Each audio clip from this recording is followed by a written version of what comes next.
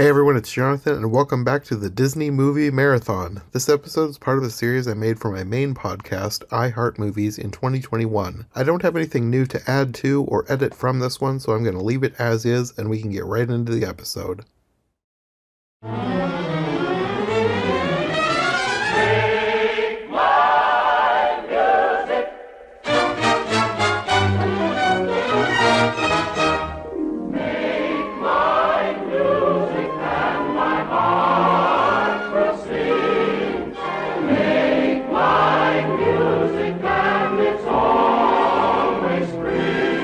Hey everyone, it's Jonathan, and welcome back to the Disney Movie Marathon. Today we're finally getting back into the main Disney canon films, picking up where we left off in the package film era with Make Mine Music. Joining me once more is my cousin Sarah, who usually likes to join me to talk about films with interesting historical relevance, and there was quite a bit of that in this one. So much so that we ended up going on an extra long tangent partway through the podcast. And while it did kind of completely take the focus away from the movie, I still wanted to keep it, so instead of leaving it in, I decided to make it into its own mini podcast. I'll tell you more about that when we get there, but in the meantime, let's just jump right into our discussion of the third film of the package film era, Disney's 8th animated feature film, if you're not counting Victory Through Air Power, 1946's Make Mine Music.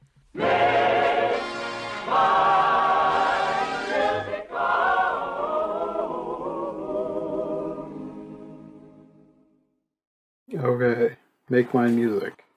It's actually one of 5 Disney movies that I had never seen. I kind of was sort of planning on just waiting to watch them until I did podcasts on them. I hadn't seen it either. So this is sort of a Fantasia-esque film in that it's all music. Like, the point of this is they wanted to make another musical film, and it's during the wartime. Well, it was released in 46, though, wasn't it? It was made during the war. Made during the war. They're trying to save money, basically. The studio is in kind of dire straits. The war did help with money from the government to make, I guess, propaganda. Plus the money from the Three Caballeros and Saludos Amigos. That helped. But the studio is still not doing amazing. So they're trying to save money by putting together shorts and making feature packages. This is usually called the package film era, or they call the war era the package film era, and it basically comes in between the first section of Disney's well-known films and the second section of Disney's well-known films. And these are kind of forgotten about, and when you watch them, you kind of can see why. I guess they're not amazing. There is some stuff in here to like, but I guess, well, we can just get into it and talk about each section individually, because there basically is 10 shorts in here, 10 musical shorts, each with a different featured artist. That you've probably never seen before, like us. Yeah, and the first section in this film, most people, at least in the U.S., haven't seen, because the U.S. video release cut out the first short, which is called The Martins and the Coys, apparently for gun violence.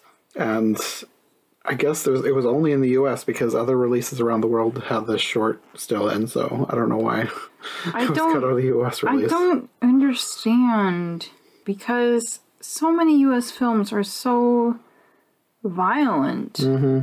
And if you think about Snow White with the Queen falling over the cliff, seeing one guy get shot and bounce down the hill, because really you don't see much killing after that. You see a bunch of shooting and see a bunch of ghosts going up to heaven, which are not scary ghosts, by the way. I could see it being taken out because it was offensive. The, stereotype and everything, which, yeah. I feel like, for me, the most problematic part was the end. Oh, for marital violence? Yes. Yeah. And, yeah, so how do we even want to talk about this? I don't know. Well, it's based off of the Hatfields and the McCoys. Yeah. That whole feud. So, the basic rundown of this cartoon is you have a bunch of hillbillies that, the stereotype, the hillbilly stereotype. And it is said that that stereotype began with the Hatfields and McCoys, which is another topic. Because before that, I think maybe they had more the image of a proud mountaineer. And then after all of this violence, they were, reduced to barbarians in the eyes of the public. Yeah, that's a whole thing. So you have these two families on their large hills, looking lazy and sleepy, and there's alcohol, and this drunken member of one of the families goes and is taking eggs out of the coop, and they're acting like this is how this feud started. Now, granted, they didn't actually use the straight up names. It's just implied, because Martins and Coys, it's not like they said, yeah, and Randolph McCoy went over and took some eggs or whatever. And then they shoot each other until practically no one is left, and they're up in heaven looking down as one of the, as Henry Coy and Grace Martin are supposedly going to find each other in the woods and shoot each other, and then he gets a look at her very obviously drawn figure, thank you very much, with the sunlight filtering through her skimpy outfit, and he doesn't want to shoot her anymore.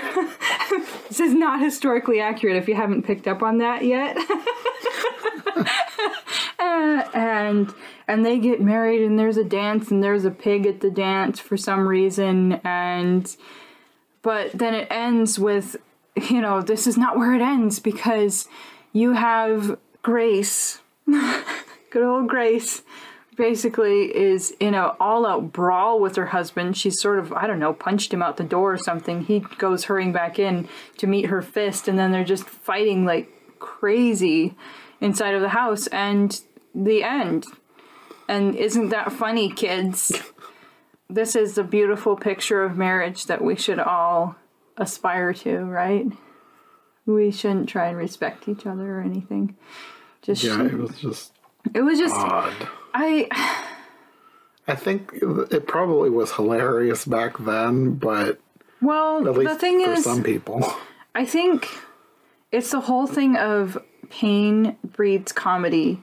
So when people struggle with arguments in their marriage or difficulties or somebody being petty or somebody being lazy, they want to laugh by making jokes about it instead of people actually changing their behavior and respecting each other the way they should.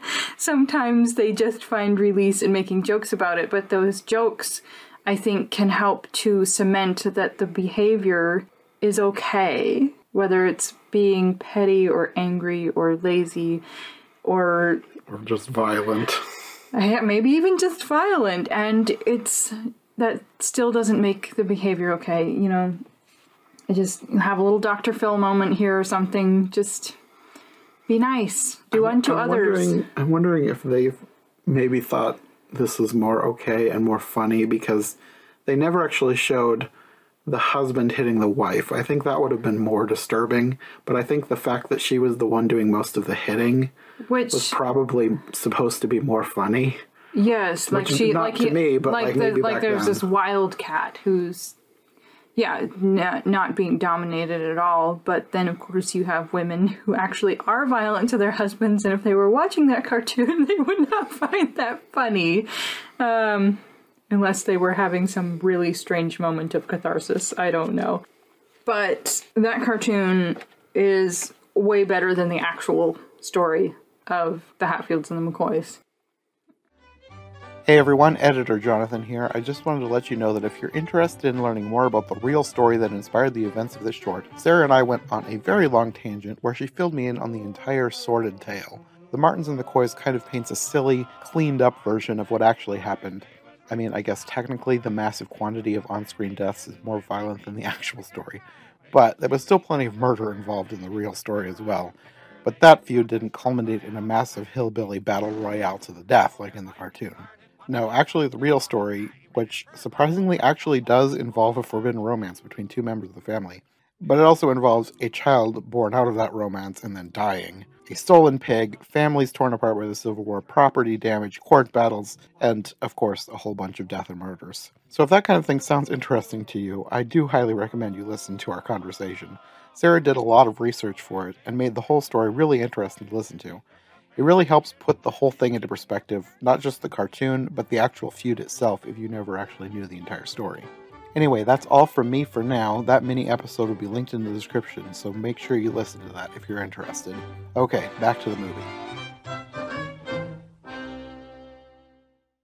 One thing that I forgot to mention is, and I don't know how relevant this is to anybody else, but this song in this was done by the Kingsmen, who were apparently a really popular vocal group of the time. I feel like I know that name. I don't recognize it. Maybe I'm just thinking of like the King's Trio or something. Anyway. I thought I recognized them, but I looked them up and I was like, I don't recognize any of this, so maybe I'm just mixing them up with some other thing. I don't know. But anyways, I thought I would mention that. Yeah, they do have some really well-known people doing this. If you're familiar with the era, you'll probably have names jumping out at you. The next one is called Blue Bayou, and this was originally a segment that was... It was made for Fantasia, but it was cut from the final film. The original segment had Claire de Lune as the music, and it's nothing really happens. It's just two egrets flying around the Everglades. It's beautiful, and yes, it's very Fantasia-esque. Like, it would fit perfectly in Fantasia because it was made for Fantasia. I have in my notes, lovely. Mm-hmm. This one was performed by the Ken Darby Singers, which is apparently another popular group of the time. And that's like a recurring theme throughout these cartoons. Love, romance, attraction. And this, they paired it with sort of a romantic song, didn't they? Yeah. Whereas Claire de Lune, I feel like they would have purposefully fit that to the song, right? Mm-hmm. And I thought that that was really nice. And in a way, I liked it better than what they did with it for this. You like Claire de Lune better than the Blue Bayou song? Yeah, I just feel like there was so much mush put into this lineup that seeing it with a non-romantic song that they specifically tailored it to, I felt like with Claire de Lune it was a little bit slow, but if you were trying to just relax, that would be a nice pairing along with the song. Yeah, that was my thought too. I felt like the Claire de Lune version was a lot slower than the Blue Bayou version. I feel like they almost needed a little bit more going on in the cartoon, which it was still lovely. But I don't know, they needed some flowers or an alligator or something. I don't know. But it was lovely just the way it was. It's... Yeah, I think I prefer the Claire de Lune version as well. And if you want more thoughts on the Claire de Lune version, Rachel Wagner and I actually talked about it back when we did the Fantasia episode. We did like a bonus episode of extra Fantasia content, things that were made for or planned for future Fantasia that never happened, and this was part of it because it was cut from a Fantasia film. So if you want to check out that episode, you'll have more thoughts on the Claire de Lune version. So how old do you think the cartoon itself was when they pieced it into? Well, probably at least 6 years, but I'm going to guess older than that. Which to me makes it even more interesting, I think. Yeah. I'm glad that they were able to make something with it. And actually have people see it. Yeah. But I do prefer it as a standalone, just with Claire de Lune, just because I really like Fantasia and that it feels so very Fantasia. Just the art style and the music. I really liked it. And why did they line it up the way they did to have this really soothing thing right after this? I don't know. That's one of my main criticisms about this movie is how disjointed it is. It's like super random. You've got this one thing with like Looney Tunes levels of gun violence, and then you've got this nice, quiet, soft Blue Bayou, and then you jump to a jazz number, and then there's a more quiet, soft. Well, you're already like showing a pattern of loud, soft, but Yeah, it kind of are they is just that. trying to appeal to different people in the audience, maybe? Maybe, but I feel like they could have done a better job of tying it together. I mean, they're tying it together with the theme of music. Like, it's all music of the time. But And the Blue Bayou, they were doing a more modern, secular theme with the music, I think. Maybe that's not the right way to put it, but it was not like classical, jazz, classical. Yeah. So to have that pairing, I can understand more why they did that, but yeah, maybe watch both. Yeah. This one is really, I don't know, I love birds. It's very pretty. yeah. And then, like we said, the next number is a jazz number called All the Cats Join In. And this one is by Benny Goodman and his orchestra. And if you don't know that name, it's like you're not into the four. Like you can't. Yeah, you don't have to love Benny Goodman, but he's huge name in Americana jazz, 1940s. Yes, the man with the glasses and the clarinet. Little do I realize I'm talking about somebody else, but no, that's totally him. Which there's so many other famous band leaders that sort of, I don't know, get lost in history, and then you end up making discoveries, but he would be one of the first ones that you learn about, probably, unless you're starting from beginning of American music history or something. Anyway. This is, I guess it's just portraying teens of the time, like doing teen things. Oh, okay. This was a pro and con cartoon. Yeah. For me, totally. Because I partly liked the artistic style, like the way they did the eyes, and it's just very 40s. But, where do I go with this? You remember when we had our whole ramble about that guy who did the studio tour, and he was just kind of a creeper? Yeah. This has a little bit of that, because I feel like they purposefully wanted to illustrate a bathing scene with a teenage girl. And maybe I'm overthinking that, but I feel like the allure of the feminine figure was I want to draw this, and There was a little bit in the Martins and McCoys, too. Probably by the same people. like there were some wolves at the studio.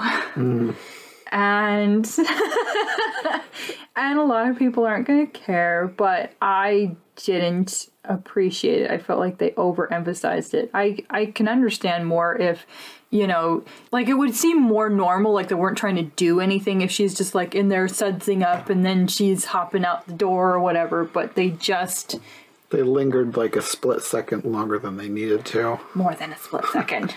Like she's dancing around with towel that's not fully covering her and just different, it's like you're trying to make this look cute and jazzy. It's like, I have your number. You're not fooling me.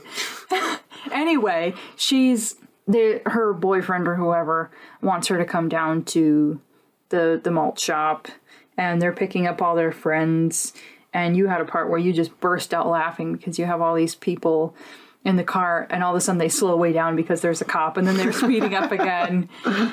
It really is, shower aside, it's a good picture into a slight, tiny pinhole picture into youth culture of the 1940s, having a good time. Friends getting together to dance and eat gigantic ice creams and whatnot at the malt shop.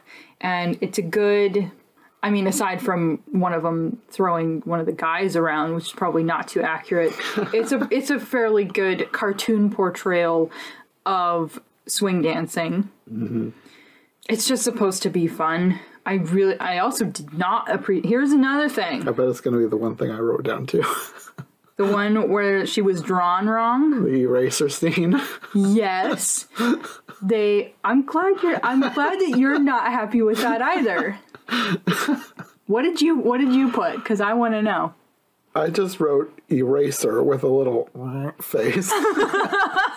So you have this young man, the girl is drawn wrong, and her bottom is disproportionate, which, may I point out, some men would be very happy that her bottom was disproportionate. I'm not sure if that's inappropriate to say or not. But, you know, you get all types. But you have this teenage boy with this girl, her bum's too big, okay? For the top half of her body. But there's not like she's ugly or anything. It's just like she's supposedly been drawn wrong. And he's over there yawning.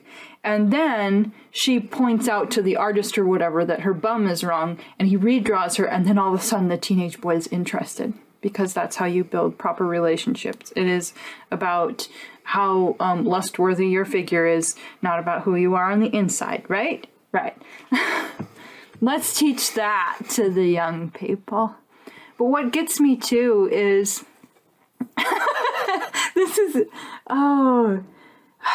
maybe I shouldn't be so mad about that. But it was just so obviously all about her body. Mm-hmm.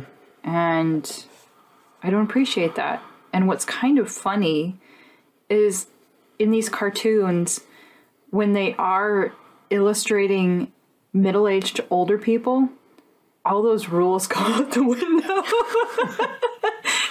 Like, I don't know what size all of these people are, but it's like you have this tiny, tiny window of youth where you're supposed to be absolutely perfect, and after that, meh. That is true. That's an aspect of it I didn't even think about. Because you remember, like, with the one with the operatic whale? The women in the audience, they're not little stick figures. No.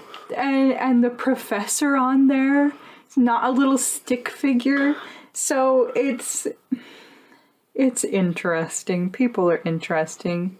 Just everybody take care of yourselves and be kind to others. Your PSA. And yeah. The shallowness of youth culture. Also, another shallow thing, but also historically interesting that I picked up on was they're all jiving in their malt shop, and you have this guy in a red and white striped jacket singing and playing the ukulele, and he is shown the door. When you see this, recognize that they're basically kicking what would have been typical in their parents' generation in the 1920s out, like the ukulele era would have been basically, the height would have probably been the 20s. I think that is totally a 20s stereotype, and it probably wasn't jiving enough for them. And yeah, so that's interesting. It'd be like teens today thinking that music from the 90s is too old-fashioned. Wow. But to me, like, the sound, I don't know. I guess it would depend on what genre you were comparing to what. Probably just regular pop music. Which, like, how much is that? I guess if you had, like, the little record sound, that little, what do you call that? A record scratch? Probably. From the 90s, and it's like, oh, that's not cool anymore. I don't know. I don't know what the best comparison would be. I don't know, because honestly, even between the 20s and the 40s, this is another thing. So much music from the 20s kept getting recycled into further decades, and maybe they would jive it up more, but it was still totally relevant to them. So, Well, I think the same thing still happens today. It just changed a little bit with each decade. So I think maybe the gentler ukulele strumming just wasn't... It wasn't jivey enough. It wasn't jiving enough. Not for these cool cats. And we all grow old and are not cool anymore. Unless some old soul thinks that we're cool. Maybe. I don't know that I was ever cool, so I don't really care. I like old things anyway. I like the era of these shallow young people. And shallowness doesn't ever go away. It just looks different in different eras. Yeah, that is so true. Wow. We're giving you so much truth today. Oh, dear. That's about all we can say about that one. I mean, there's probably more that could be said, but... The next segment is called Without You, sung by Andy Russell. And I don't really have a whole lot to say about this one because I don't remember it a whole lot. It was very boring. It was nice looking. There wasn't really a narrative, I don't think. There were trees or water effects. I don't remember. It starts out in a blue room and then goes out into nature and then comes back into the blue room and ends. It's basically one of those songs of just like, I miss you so much. I want you back. My life is nothing without you. One of the things that I thought was nice, well, and it was sort of a tropical type rhythm. It was sort of I don't know if it had a samba rhythm or it had some kind of sort of exotic sounding beat to it. But there was a line in there where he's talking about my heart kneels to pray.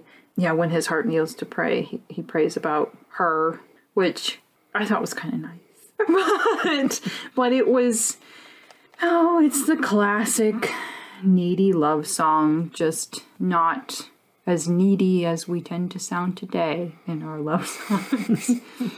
But yeah, not a lot to say there. I suppose if somebody in the audience was feeling sad and lonely, that they might have gotten swept up into it, but it was not that eventful.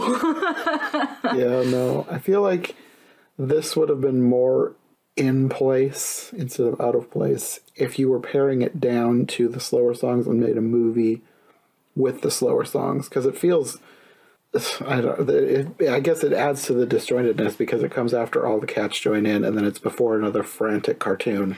Well, this song too, like the illustration, it was like the cartoon itself was nature-y enough that if they had paired it with a song about the night or the stars or, I don't know, a night in spring or something, then it would have been nicer to engage with it that way rather than just a random cartoon with a love song paired to it, which sort of made sense, but yeah, too much mush in this lineup.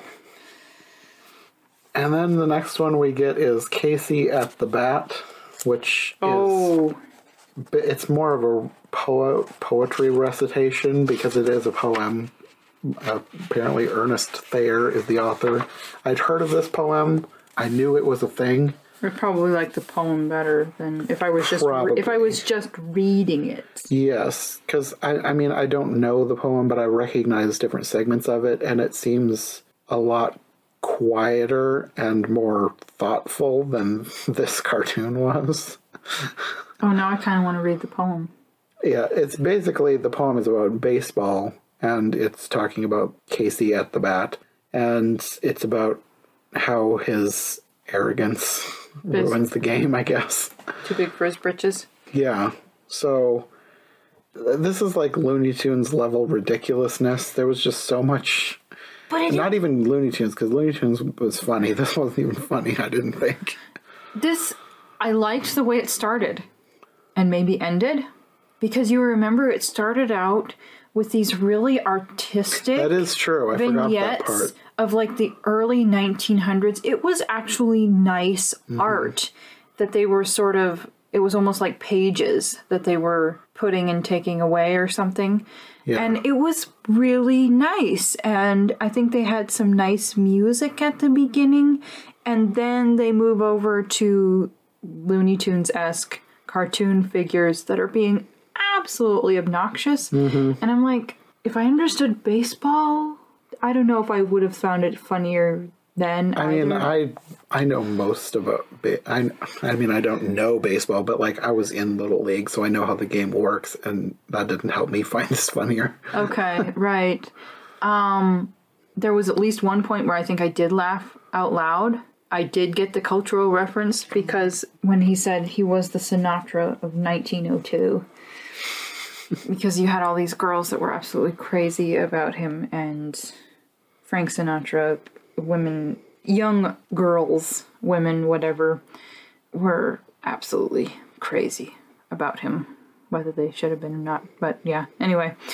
That was another thing that I thought was weird, both about this and the Hillbillies. They acted like this Casey, as well as the, I don't remember his name, Henry or whatever, the main hillbilly. I think his name was got Henry. married. They acted like they were supposed to be these hunks, and I thought they were ridiculous looking. Well, they made them burly and muscular, but they didn't give them handsome faces. No, they were just like bulbous cartoon faces. Which I don't know how much they tried to make him seem like a total hunk in the Feud one. I don't think that was necessary for that cartoon. It was just that, I feel like there was a line about him, not like they didn't say like he's hot, but like like that was implied. Something like, I don't know. I felt like it was implied that he was supposed to be really good looking, and I thought he was ugly. Same with Casey.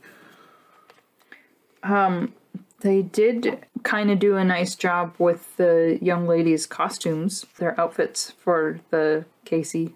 Like, you had this scene with all these little hats. And, like, I take the positives. We're scraping for positives here. Another historically interesting thing. Remember when they were getting mad at the umpire for saying strike when he was missing the ball?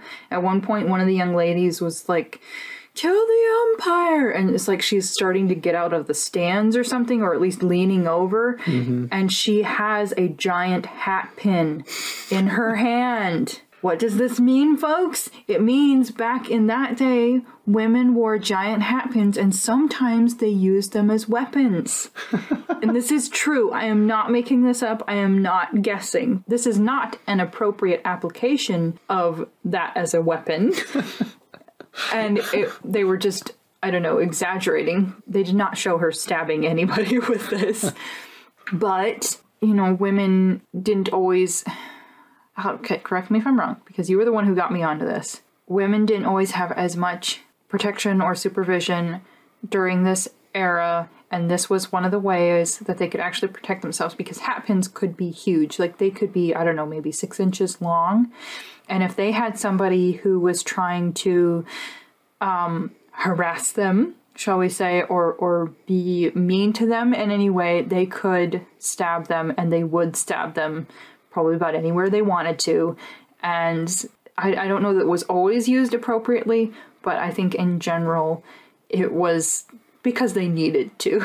But this is just a really hammy indication of that. So if you do watch that, just pointing out a little historical nugget for you to pick up on. Well, with that, I've only read about hat pins being used as self-defense weapons. I've never actually seen a depiction of a hat pin being brandished threateningly. So that was kind of interesting to see here. And think about it this way, too. If they're talking about he was the Sinatra of 1902, if this is 1946, that's about 25 years prior. That's like us looking back at the mid-1970s. So it's far enough back, but it's close enough. So there would still be plenty of people who knew what was happening with hat pins. Yeah. Anyway. And yeah, it wasn't really a funny cartoon. It wasn't that entertaining. There were faces that people were making that could probably weird out little children. There was one point where the umpire was signaling to what's that guy? The pitcher? Yes. There was one point where the umpire was signaling to the pitcher, and his fingers literally went into a braid with a ribbon at the end. Which, yeah, that's weird. Yeah. But there was a lot of weirdness with these baseball players. Like, the faces they were making, I think it was supposed to be funny, but it was just, like, ghoulish. So, yeah, not a highly recommended cartoon. Maybe somebody with a different sense of humor from me would find it hilarious, or maybe it was just hilarious during that time period, because different decades have their own brands of humor, which can, humor is individual. Yeah. So maybe you would find this funny. I didn't really find it funny. Neither did I. Next segment is Two Silhouettes, and Dinah Shore sang the song. She's famous. This one was two rotoscoped ballet dancers. So they filmed ballet dancers dancing and then drew over them as silhouettes. I probably should have looked up who they were because they listed them at the beginning and you gotta wonder how famous were they, but I don't know. Well, the names they have on here, because I've got the Wikipedia page open just as a reminder, is David Lichine, Lichine, and Tanya Ryabouchinskaya, Ryabouchinskaya. Maybe you'd have to know ballet. I don't know. Or maybe you'd have to know Russian to be able to figure out how to pronounce that. Little do we realize they were just being fair and crediting them even though nobody knew who they were. I don't. Well, their names are clickable links on Wikipedia. I can click them and see what happens.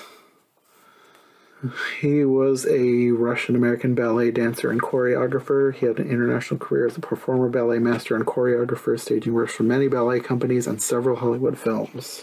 And she was a Russian-American prima ballerina and teacher. She was famous at age 14 as one of 3 baby ballerinas of the Ballet Russe di Monte Carlo in 1930. And she matured into an artist whom critics called the most unusual dancer of her generation. I don't know if that's a compliment or not, without going down and reading her entire career. Now I kind of want to look her up and see what's so unusual. So there you go, famous people that I didn't recognize, but if you were into ballet and know your ballet history, then you might recognize these people if you were to watch this random cartoon. Yeah, there wasn't a whole lot to talk about with this. There wasn't anything narratively here. It was just the dancers. There were some cherubs for some reason. The animation was really nice. It was very Fantasia-esque. There was a lot of clouds and... It's more like just sit back, eat your popcorn, and chill. Yeah. There were fountains, trees. It was just chill. That's the best way to describe it, is chill. It's more mush. My favorite part was that it looked like they were dancing through nebulas at one point. I love those nebulas. Then we get probably the segment that I am most familiar with, because this was taken out of this film and put into a VHS we had when I was a kid, Peter and the Wolf. Which I don't think I grew up watching this at all. I don't know if I watched this once. I don't know where we got it, because it's not like our parents didn't buy us movies. I think somebody just gave us this tape at some point. It was Peter and the Wolf and some other Disney shorts that were music related.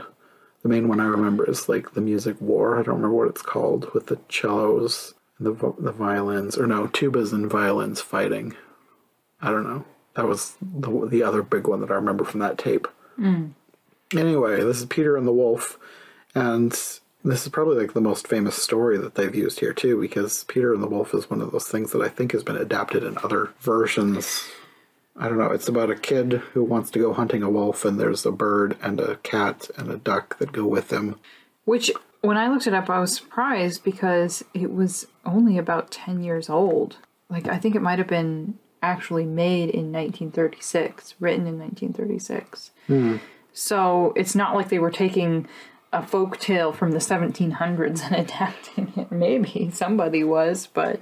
Yeah, I guess I didn't realize it was that new of a piece. And maybe that's why the tale itself isn't that dark, because if it was old, it would probably be darker. The little boy probably would have learned his lesson by being eaten, and listen to your grandfather and don't go hunting wolves when you're not prepared. But they actually were fairly true to the story. They left out the part about the boy wanting the wolf to be in a zoo. And the duck does actually die in the story. But they had the duck live, and they didn't explain about the zoo. But the wolf is caught in similar fashion to the story. The original story. The narration was done here by Sterling Holloway, which I'm kind of two minds. Having watched it as a kid and watching it now, I feel like I liked it as a kid, so I like Sterling Holloway here. But thinking about the different pieces here and how this movie could be improved, I think this could be improved by no narration. Really? I think I would like this a lot better if there were no narration at all. That's an interesting perspective. I thought maybe you would want more dramatic narration. I mean, that might help a little, but I still think I would like it with no narration, just the musical instruments, because it's one of those things. It's like Fantasia, like certain songs, they had like ideas for what the story would be that were played out through the instruments. And this is that, but even more specific, because every character, like they said in their narration, every character is given a specific instrument. And they could have explained that at the beginning, but then just let the story tell itself. Because Yeah. really, when I think about it, you don't need a narrator for this. It's fairly self-explanatory. And a lot of what he says, it sounds like it's for the children who are watching. Perhaps very little children, too. Yeah. Because if you're, I don't know, you probably have to be pretty little, like really little, to not get what's happening. Because if you had the grandpa, wagging his finger or something and the little boy going out anyway, you can... Part of me kind of wonders if this was originally intended to not have narration, because so much of what they're doing is very expressive, like the facial expressions and the wagging of the finger. It's like everything is told through the visuals. So I'm wondering if the narration was kind of an afterthought. I don't know. Jinx. I do want to say a word for the wolves, because they made this wolf so ugly and evil looking. It was... Yeah, I mean, the birds were wearing hats. I guess there's only so much I can throw. But they just exaggerated so much. And in the end, the wolf was powerless. So, yeah, really. The wolf had so many opportunities to eat all of them, and he was just so slow. And in real life, he probably would have been ripping that duck apart while the little boy was trying to run off, crying home. If he wasn't eating the boy first, because frankly, the boy had more meat on him. But the duck might have worked. No, this is definitely not an old school fairy tale, because the fairy tale would have taught you that little boys do not go hunting wolves. But yeah. Yeah, that is true. They really should have had the grandpa rescue him out of that tree. Yeah. No, the fact that I didn't remember how the thing ended, so I was kind of surprised that they had Peter actually win in the end, like catching the wolf. I thought that he was going to have to be rescued by those hunters. Reality is, wolves are sometimes creepy looking, sometimes beautiful. They can be scabby looking. They can also be majestic. But they're valuable creatures. They're beautiful creatures. And they're powerful creatures that need to be respected. So don't take life lessons from Peter and the Wolf. Don't go try and live with wolves, okay? Somebody out there may be getting ideas. Just don't do it. Don't be like those people. I'm gonna go live with bears, and I'm gonna go live with wolves. What could go wrong? We're gonna fight for the food. I'm thinking about this one guy who, first I thought he was actually out living with wolves, but I think he was just getting into an enclosure with them, and people who manage wolves weren't too happy with what he was portraying, but he would like bare his teeth and try and be in the pecking order for the food, and I don't know whether he's still living or not. He probably is. And he wanted to act like a wolf. And people who want to get too cuddly with apex predators are asking for trouble. Sometimes it looks cool, and then you hear about somebody getting eaten, and that's not so cool anymore. Mm-hmm. So try and rein in your wildlife expectations. Work at a zoo or something. Practice safety measures. These are lessons not learned from Peter and the Wolf. Anyway. But the way they did the house and the posts and, you know, with the colorful paint, I mean, that was kind of cute and pretty. I don't know what the people of the original region would have to say about it, but it was pretty. It was cute. Yeah. I guess that's one of my top positives. Does it have, like, lasting value to you with the nostalgia factor, or what do you think of it now? I mean, it's fine. I like it as maybe a little bit of nostalgia, but I see a lot of flaws in it now. Not enough to ruin it, but enough for me to be like, this could have been a little better. Okay. The next one is called After You've Gone, and it once again features Benny Goodman and his orchestra, the Goodman Quartet. I think they're credited in this one. And this one was kind of weird, but creative. This one makes sense. This one is sort of like Fantasia, but jazz. Because you have all of these sort of anthropomorphic instruments doing stuff. Yeah, I guess the thing that struck me as weird was the fingers in skirts running around on a piano. Let's see, let me look at my notes. Yeah, I have in my notes, weird dancing hands. It starts out with just like disembodied hands, but then you have these like painted nails, like 2 fingers with a skirt at the top, and they're playing the piano, but they're also like dancing legs, and like I don't think that they were trying to be dirty, but it's almost like legs without pants with a skirt on top, and but these are just fingers, but they're legs, and it's sort of this confusing thing in your brain of like, well, this probably isn't inappropriate.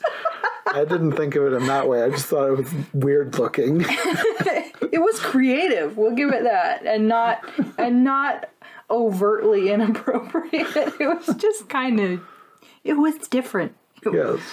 And that's only part of it.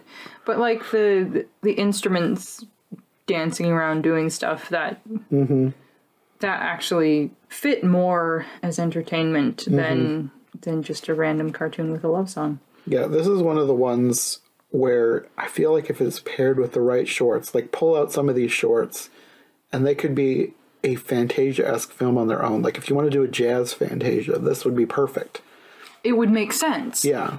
This is a good example of a recycled song, because After You've Gone was originally put out in 1918. Marion Harris sang this song. Who knows how many people sang it after her. And she was the first widely known white jazz singer.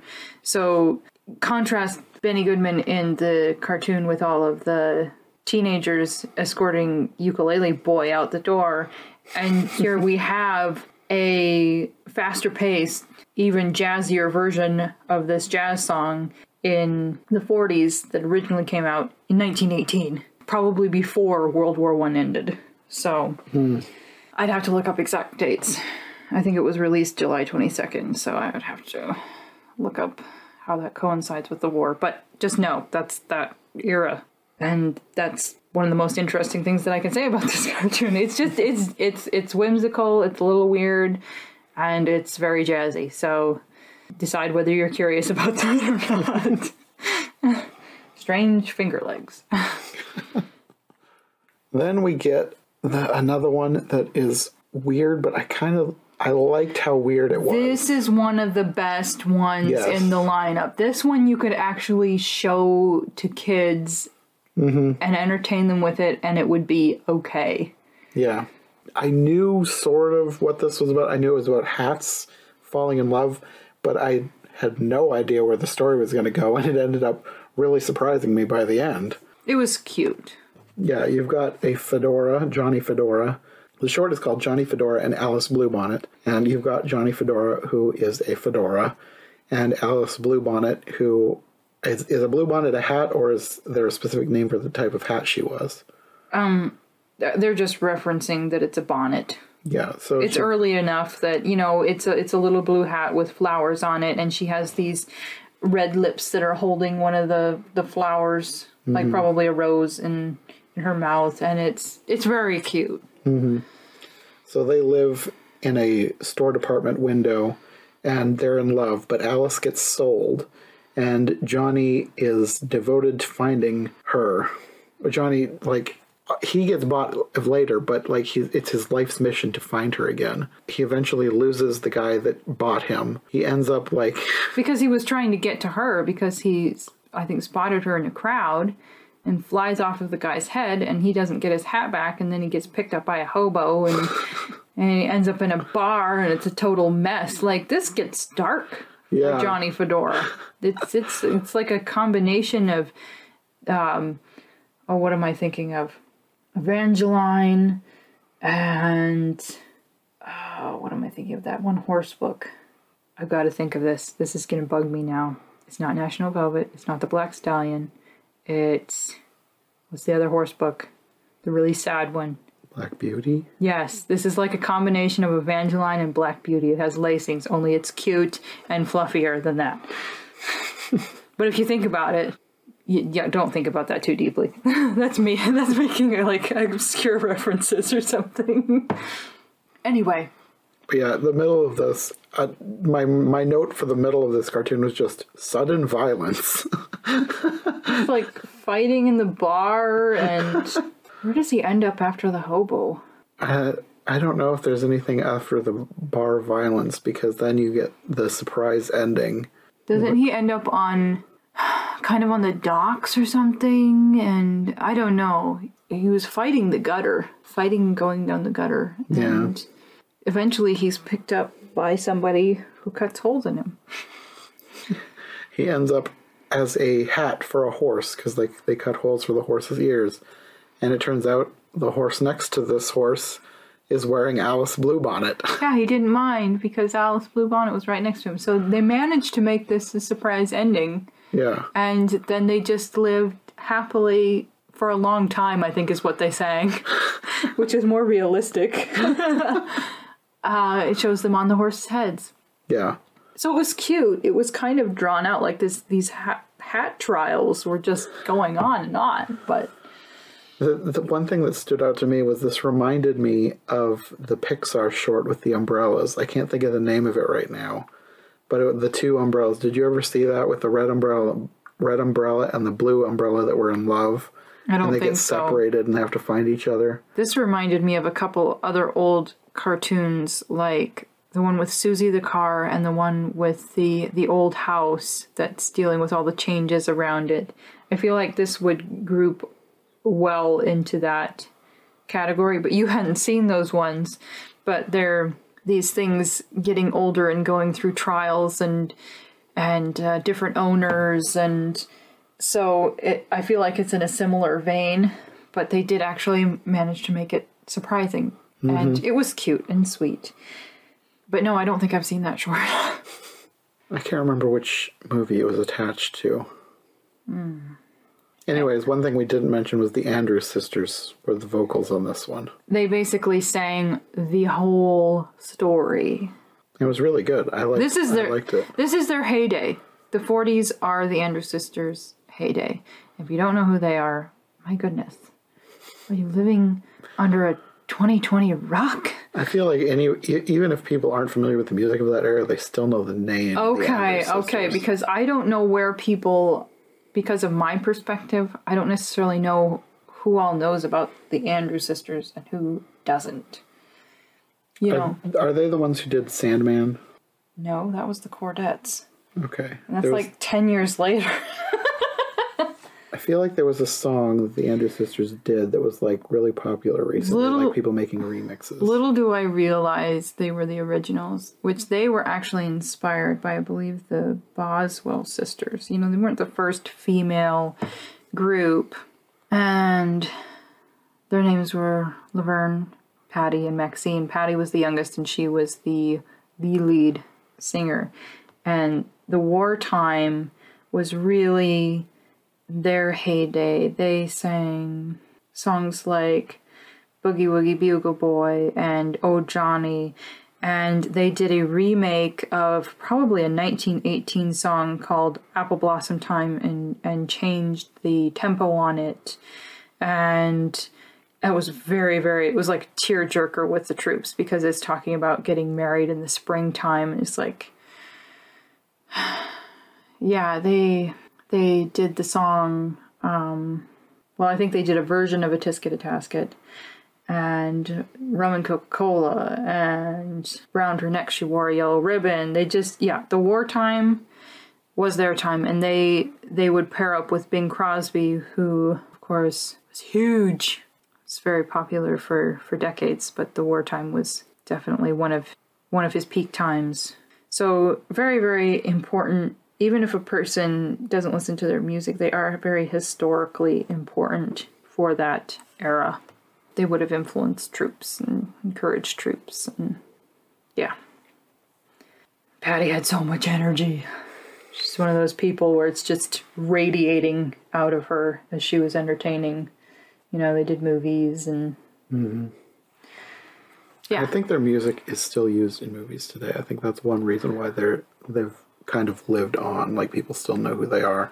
I can tell you one in The Lion, the Witch, and the Wardrobe, the Narnia movie. They used Oh Johnny.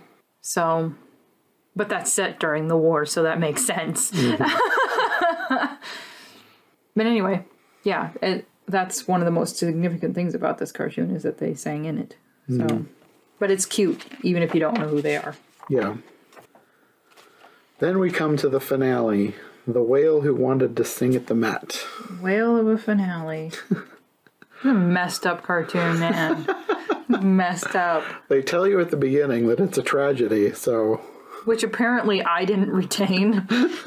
Because I thought this was maybe going to have a happy ending, happy-ish. I was being too... You get this whale, his mouth isn't even in the right place, and he's having fantasies about singing opera, and I expect it to have a realistic ending. Like, where was I? Okay.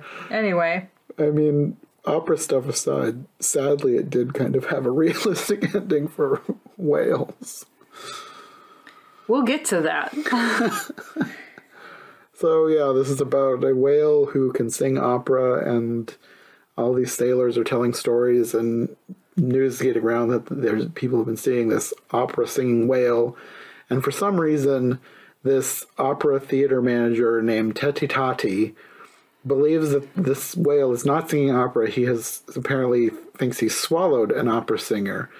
So he goes out to rescue the opera singer with a harpoon. And part of what makes this so entertaining is that you have Nelson Eddy doing all of the voices, no matter how ridiculous it gets. And if you listen to the War of the Worlds podcast that Jonathan and I did, which if you haven't, you should, then you'll hear my big ramble about Nelson Eddy, which, yeah, I don't know how much time that took. Just realize Nelson Eddy was a big deal. At one point, he was the highest paid opera singer, probably just singer in the world. He was a big deal. So when you're watching this, you're listening to a very famous singer and entertainer, and that in itself is historically interesting. But he also did a really good job. Mm-hmm. And he was good at being hammy. Mm-hmm. Like when he was doing that female opera singer. So this is actually entertaining. Yeah. And the thing with the three uvulas is kind of weird. Yes. He has three voices because he has three uvulas, because that makes total sense. But it was pretty. Yeah. The singing is beautiful. Yeah, because Teti Tati goes out to hunt him, but he thinks it's an audition. So he's swimming around the boat singing, and then he's got all these fantasies about all the shows he's going to put on. And that's like the bulk of the middle of the cartoon is seeing the whale doing all these famous operas. But we've got to back up because it was a bird. He has a bird friend who comes and tells him, and as he's coming up to him, he's singing Shortening Bread, which was cute. And then as he's going off to audition, quote unquote. They're talking about that he's been, after all these years of casting his shortening bread on the water. And then he's singing something like, "Goodbye, my friends, I'm off to be discovered." And it was just funny. It's like, I need to sing that someday when I'm leaving the house. But no, yeah, the bulk of the cartoon is him in these different costumes singing these different operatic roles, and it's hammy and kind of cute. Especially, I'm not like super familiar with a lot of operas, but I recognize that he was actually doing real operas, like he was wearing the costumes. Right. So for people who are fans of opera, this is probably really funny. And when he had the flames, and you have the guy with the fire hose quaking on the side, and when he had was crying and had the water coming out, I think you had the orchestra and raincoats, and it just these different. Oh, and then didn't the ladies have their programs on their heads because the seagulls were overhead, and just different cute details. So a lot of the cartoon is cute and entertaining. But then you get to the end and you realize all of this was fantasy because he's still out on the water and Tati Tati harpoons him. And he dies. Which is not accurate. I just want to take a moment to talk about how horrible reality is, because I don't know if they ever killed a whale with the first harpoon. They would go out and keep injuring the whale until the whale bled out and probably even drowned in their own blood, who knows. It was really, really gory. So when my technical the history crept into my brain, and I thought, okay, he's harpooned, he's just injured and he's run off and it'll be okay. But they decided in their cartoon minds that this one harpoon was going to be enough to send him off to some strange whale heaven where he has a pink body and jadeite-colored wings. And he sings opera for eternity. Right. I think that they imagined that this was supposed to be a happy ending. Maybe sort of like a bittersweet ending. It was like, what did they say? That people didn't understand greatness or difference or something. It was like humanity didn't understand. Yeah. And so now the whale is dead. Which, yeah. So if you like that kind of plot line, I think aside from the ending, it's a pretty cute cartoon. Yeah. I did enjoy this one, especially all the scenes in the opera, the fantasy scenes. Plus, I mean, Nelson Eddy is a good singer, so I did enjoy all of his singing in this. Sure. But it is kind of a bummer of an ending. Even though I think that they were trying to go realistic by having him be hunted to death, even though the one harpoon is not realistic. But it's like, why are you going for realism when you have an opera singing whale? I think probably because I don't know, maybe not most, but like a lot of operas are known for being tragic. So they were trying to think of a tragic ending, and what's more tragic and realistic for a whale than to be harpooned to death. So this wasn't some sort of strange apology for overharvesting of whale flesh or... Oh, I don't know. or whale products, I should say. Yeah, I don't know. I don't know their whole thought process. I'm just kind of speculating. Tell us, what were you thinking? Yeah, okay. So decide whether that's for you or not, but it has its good side and its bad side. Yeah, that's pretty much this whole movie. Yeah, I don't know how much of this I would ever revisit. I could see if I wanted to relax to the Claire de Lune version of that one cartoon. But you can find that on YouTube by itself. So. And the hat one is cute, but it's not like...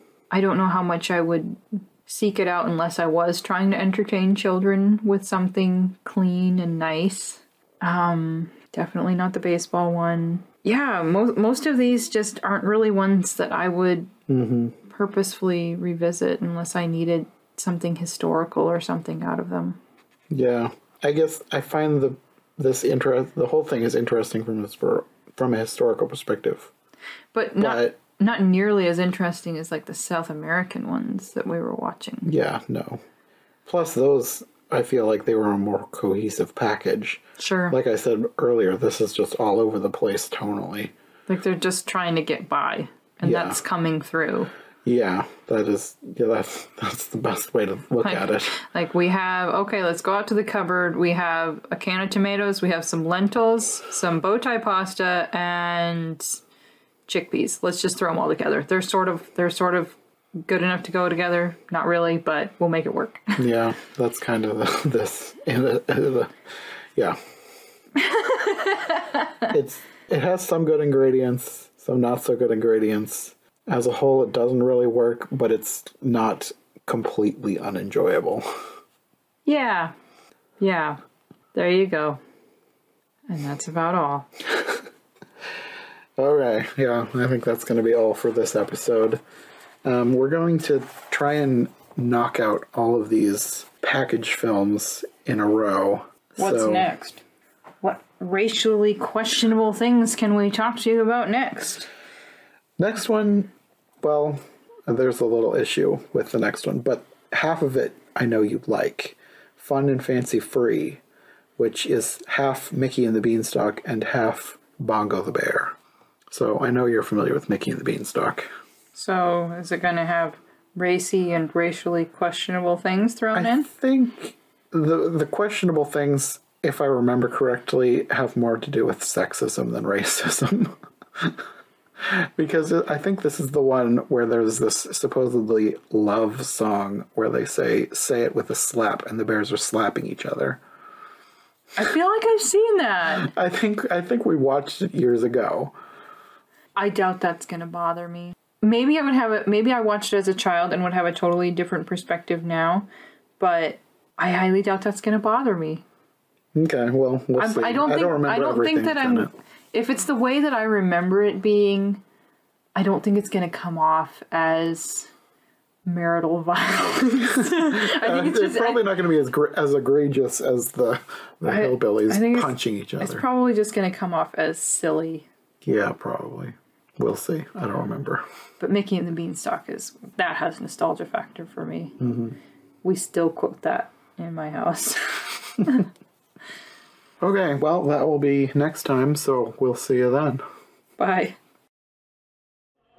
Thanks to Sarah for joining me for this episode. She'll be back next time for the next episode in our package film series, when we'll be looking at Fun and Fancy Free.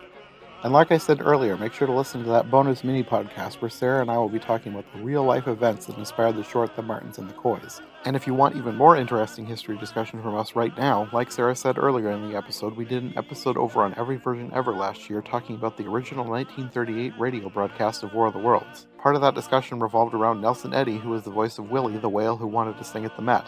If you're interested in either of those, I'll have them linked in the description. Anyway, thanks for listening, and we'll see you next time on the Disney Movie Marathon.